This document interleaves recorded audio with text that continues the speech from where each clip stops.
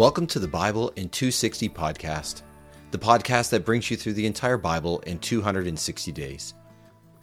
Have you ever wanted to read the whole Bible but struggled to do so? This podcast is meant to help you do it. With 15 to 20 minute episodes per week, you will hear the entire Bible read to you. There will also be occasional brief notes to help explain context, as well as a concluding question or thought to consider. So welcome to the Bible in 260 podcast, your journey through the Bible in 260 days. Welcome to episode 152. Today we're going to answer the question, what's wrong with humanity? At the real heart of it all, what's wrong with us as human beings? And our passages all speak to that, but also thankfully give an answer as to how it can be fixed. And so let's jump in at 2 Kings, and as we work through, I think it'll become clear what's wrong with humanity, but we'll also see a message of hope about how it can be repaired. 2 Kings 13. In the 23rd year of the reign of Judah's king Joash, son of Ahaziah, Jehu's son Jehoahaz became king over Israel. He reigned in Samaria for 17 years. He did evil in the sight of the Lord. He continued in the sinful ways of Jeroboam, son of Nebat, who had encouraged Israel to sin. He did not repudiate those sins. The Lord was furious with Israel and handed them over to King Hazael of Syria and to Hazael's son Ben-Hadad for many years. Jehoahaz asked for the Lord's mercy, and the Lord responded favorably, for he saw that Israel was oppressed by the king of Syria. The Lord provided a deliverer for Israel, and they were freed from Syria's power. The Israelites once more lived in security, but they did not repudiate the sinful ways of the family of Jeroboam, who encouraged Israel to sin. They continued in those sins. There was even an Asherah pole standing in Samaria. Jehoahaz had no army left except 50 horsemen, 10 chariots, and 10,000 foot soldiers. The king of Syria had destroyed his troops and trampled them as dust. The rest of the events of Jehoahaz's reign, including all his accomplishments and successes, are recorded in the scroll called the Annals of the Kings of Israel. Jehoahaz passed away and was buried in Samaria. His son Jehoash replaced him as king. In the 37th year of King Jehoash reigning over Judah, Jehoahaz's son Jehoash became king over Israel. He reigned in Samaria for 16 years. He did evil in the sight of the Lord. He did not repudiate the sinful ways of Jeroboam, son of Nebat, who encouraged Israel to sin. He continued in those sins. The rest of the events of Jehoash's reign, including all his accomplishments and all his successful war with King Amaziah of Judah, are recorded in the scroll called the Annals of the Kings of Israel. Jehoash passed away, and Jeroboam succeeded him on the throne. Jehoash was buried in Samaria with the kings of Israel. Now Elisha had a terminal illness. King Jehoash of Israel went down to visit him. He wept before him and said, my father, the chariot and horsemen of Israel." Elijah told him, "Take a bow and some arrows." And he did so. Then Elisha told the king of Israel, "Aim the bow." He did so. And Elisha placed his hands on the king's hands. Elisha said, "Open the east window." And he did so. Elisha said, "Shoot." And he did so. Elisha said, "This arrow symbolizes the victory the Lord will give you over Syria. That you will annihilate Syria in Aphek." Then Elisha said, "Take the arrows." And he did so. He told the king of Israel, "Strike the ground." And he struck the ground 3 times and stopped. The prophet got angry at him and said, "If you had struck the ground 5 or 6 times, you would have annihilated Syria. But now you will defeat Syria only 3 times. Elisha died and was buried. Moabite raiding parties invaded the land at the beginning of the year. One day some men were burying a man when they spotted a raiding party, so they threw the dead man into Elisha's tomb. When the body touched Elisha's bones, the dead man came to life and stood on his feet. Now King Hazael of Syria oppressed Israel throughout Jehoahaz's reign. But the Lord had mercy on them and felt pity for them. He extended his favor to them because of the promise he had made to Abraham, Isaac, and Jacob. He has been unwilling to destroy them or remove them from his presence to this very day. When King Hazael of Syria died, his son Ben-Hadad replaced him as king. Jehoahaz's son Jehoash took back from Ben-Hadad, son of Hazael, the cities that he had taken from his father Jehoahaz in war. Jehoash defeated him 3 times and recovered the Israelite cities. In the 2nd year of the reign of Israel's king Joash, son of Joahaz, Joash's son Amaziah became king over Judah. He was 25 years old when he began to reign, and he reigned for 29 years in Jerusalem. His mother was Jehoaddan, who was from Jerusalem. He did what the Lord approved, but not like David his ancestor had done. He followed the example of his father Joash. But the high places were not eliminated. The people continued to offer sacrifices and burn incense on the high places. When he had secured control of the kingdom, he executed the servants who had assassinated his father. But he did not execute the sons of the assassins. He obeyed the Lord's commandment as recorded in the scroll of the law of Moses, saying, "Fathers must not be put to death for what their sons do, and the sons must not be put to death for what their fathers do. A man must be put to death only for his own sin."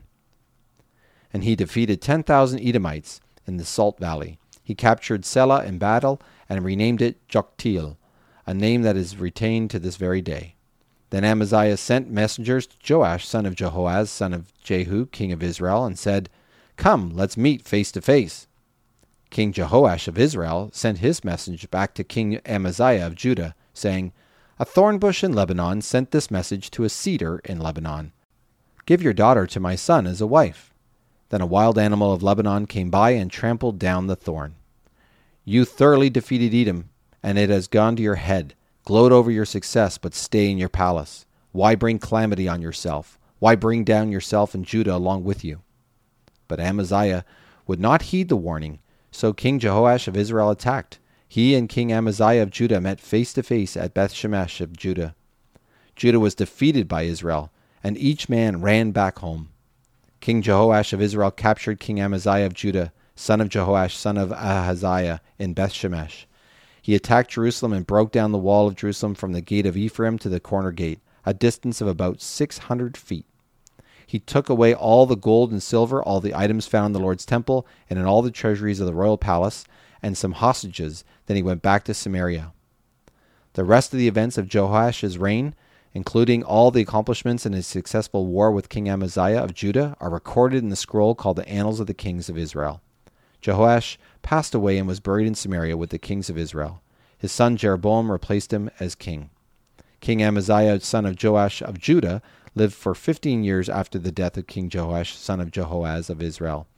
The rest of the events of Amaziah's reign are recorded in the scroll called the Annals of the Kings of Judah.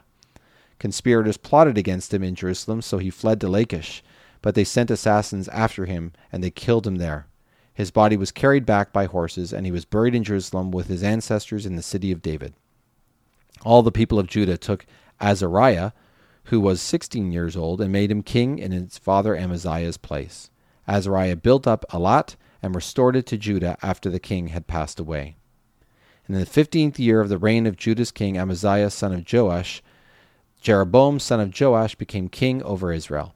He reigned for 41 years in Samaria. He did evil in the sight of the Lord. He did not repudiate the sinful ways of Jeroboam, son of Nebat, who encouraged Israel to sin.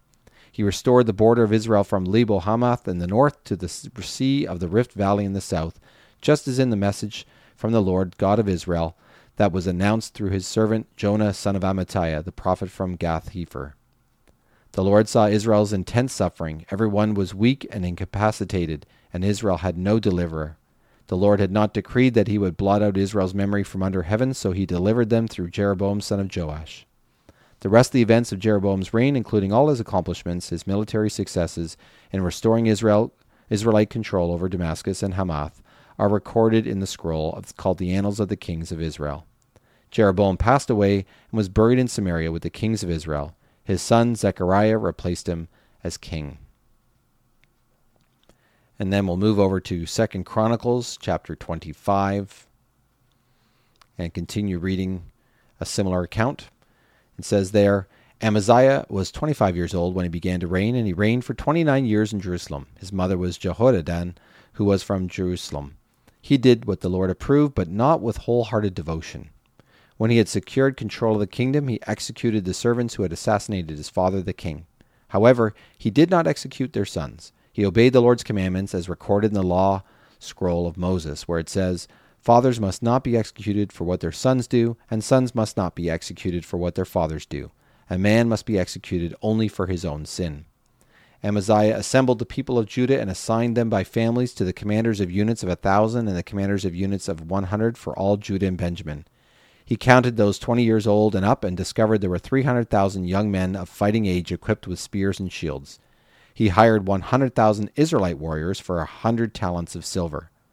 But a prophet visited him and said, "O king, the Israelite troops must not go with you, for the Lord is not with Israel or any of the Ephraimites. Even if you go and fight bravely in battle, God will defeat you before your enemy. God is capable of helping or defeating." Amaziah asked the prophet, "But what should I do about the 100 talents of silver I paid the Israelite troops?"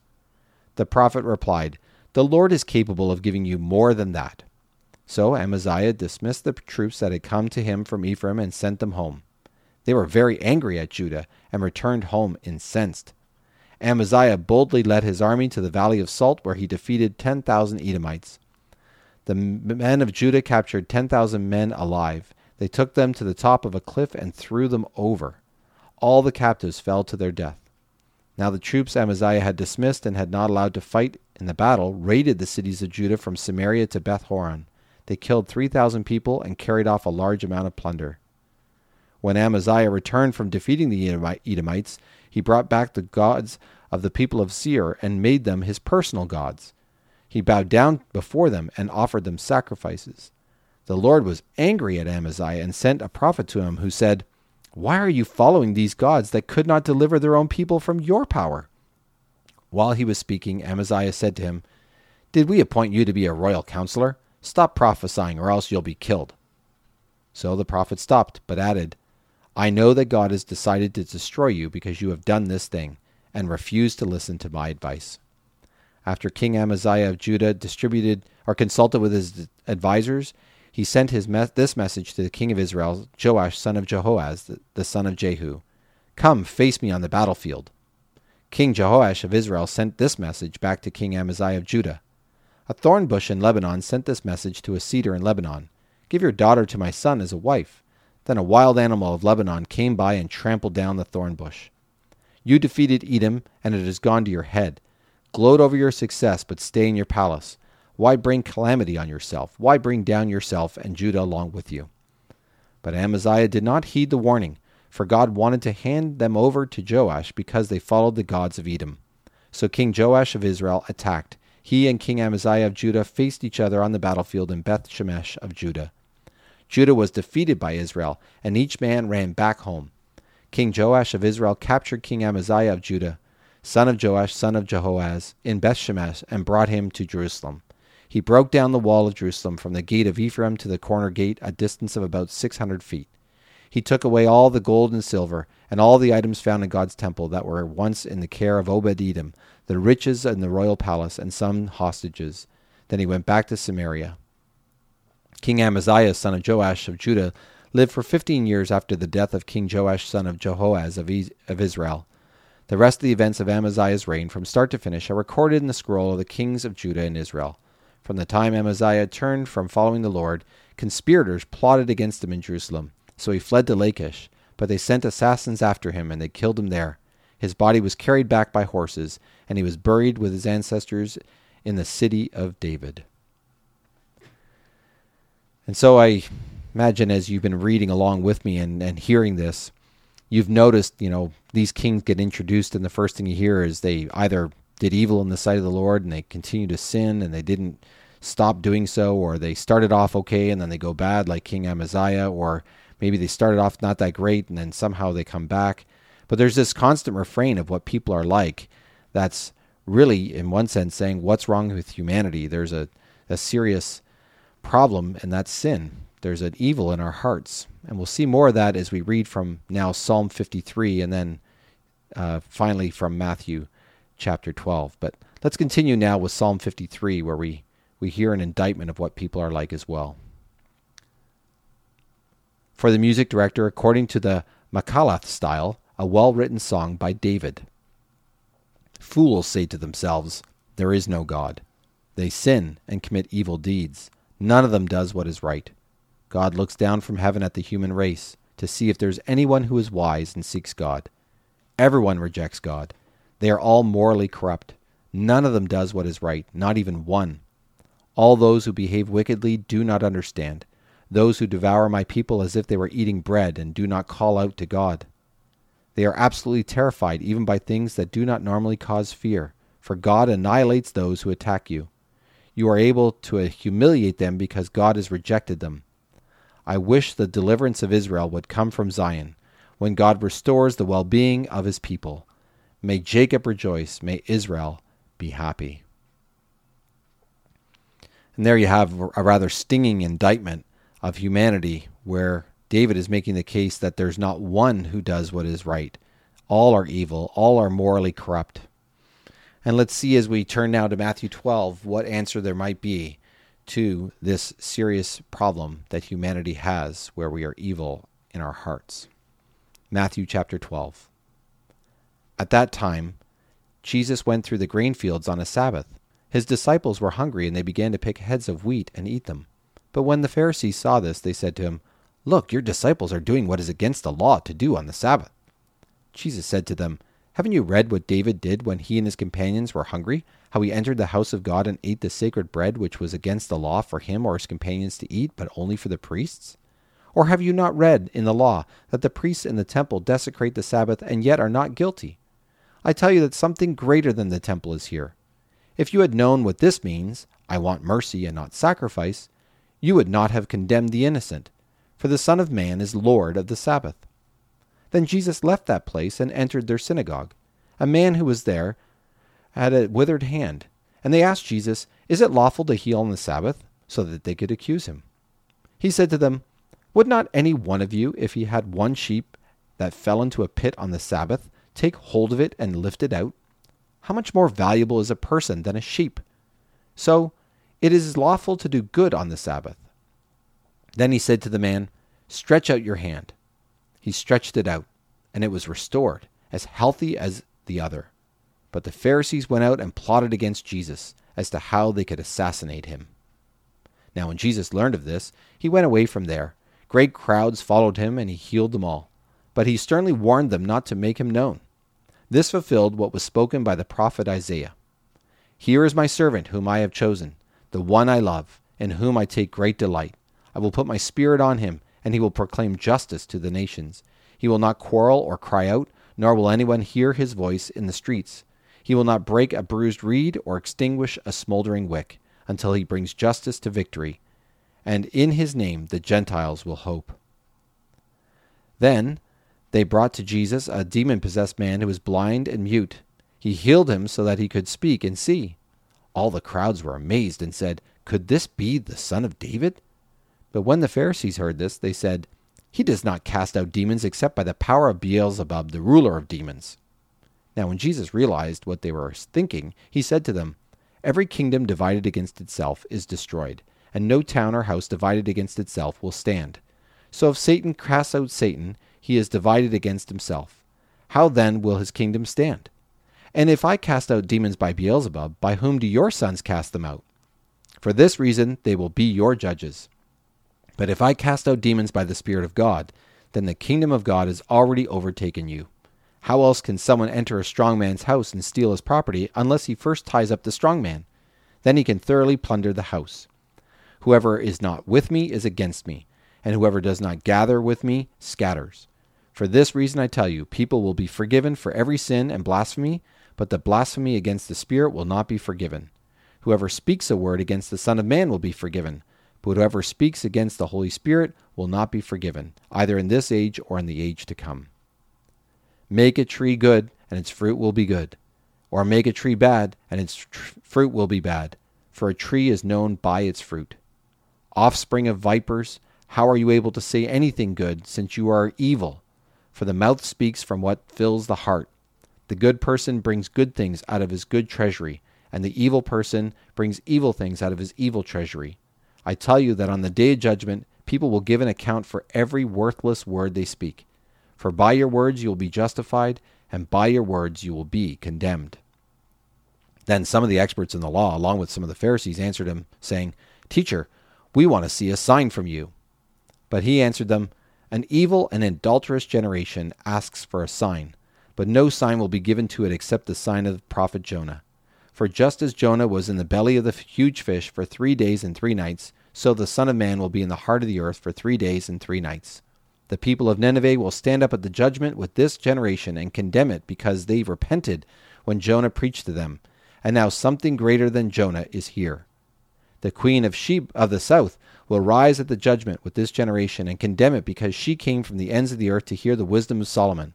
And now something greater than Solomon is here. When an unclean spirit goes out of a person, it passes through waterless places looking for rest, but does not find it. Then it says, I will return to the home I left. When it returns, it finds the house empty, swept clean, and put in order. Then it goes and brings with it 7 other spirits more evil than itself, and they go in and live there. So the last state of the person is worse than the first. It will be that way for this evil generation as well.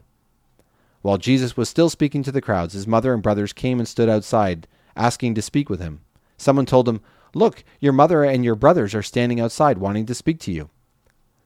To the one who had said this, Jesus replied, Who is my mother and who are my brothers? And pointing toward his disciples, he said, Here are my mother and brothers. For whoever does the will of my Father in heaven is my brother and sister and mother. And there we have Jesus addressing the fact that, yes, we are as humans sinful people. He makes it very clear as well.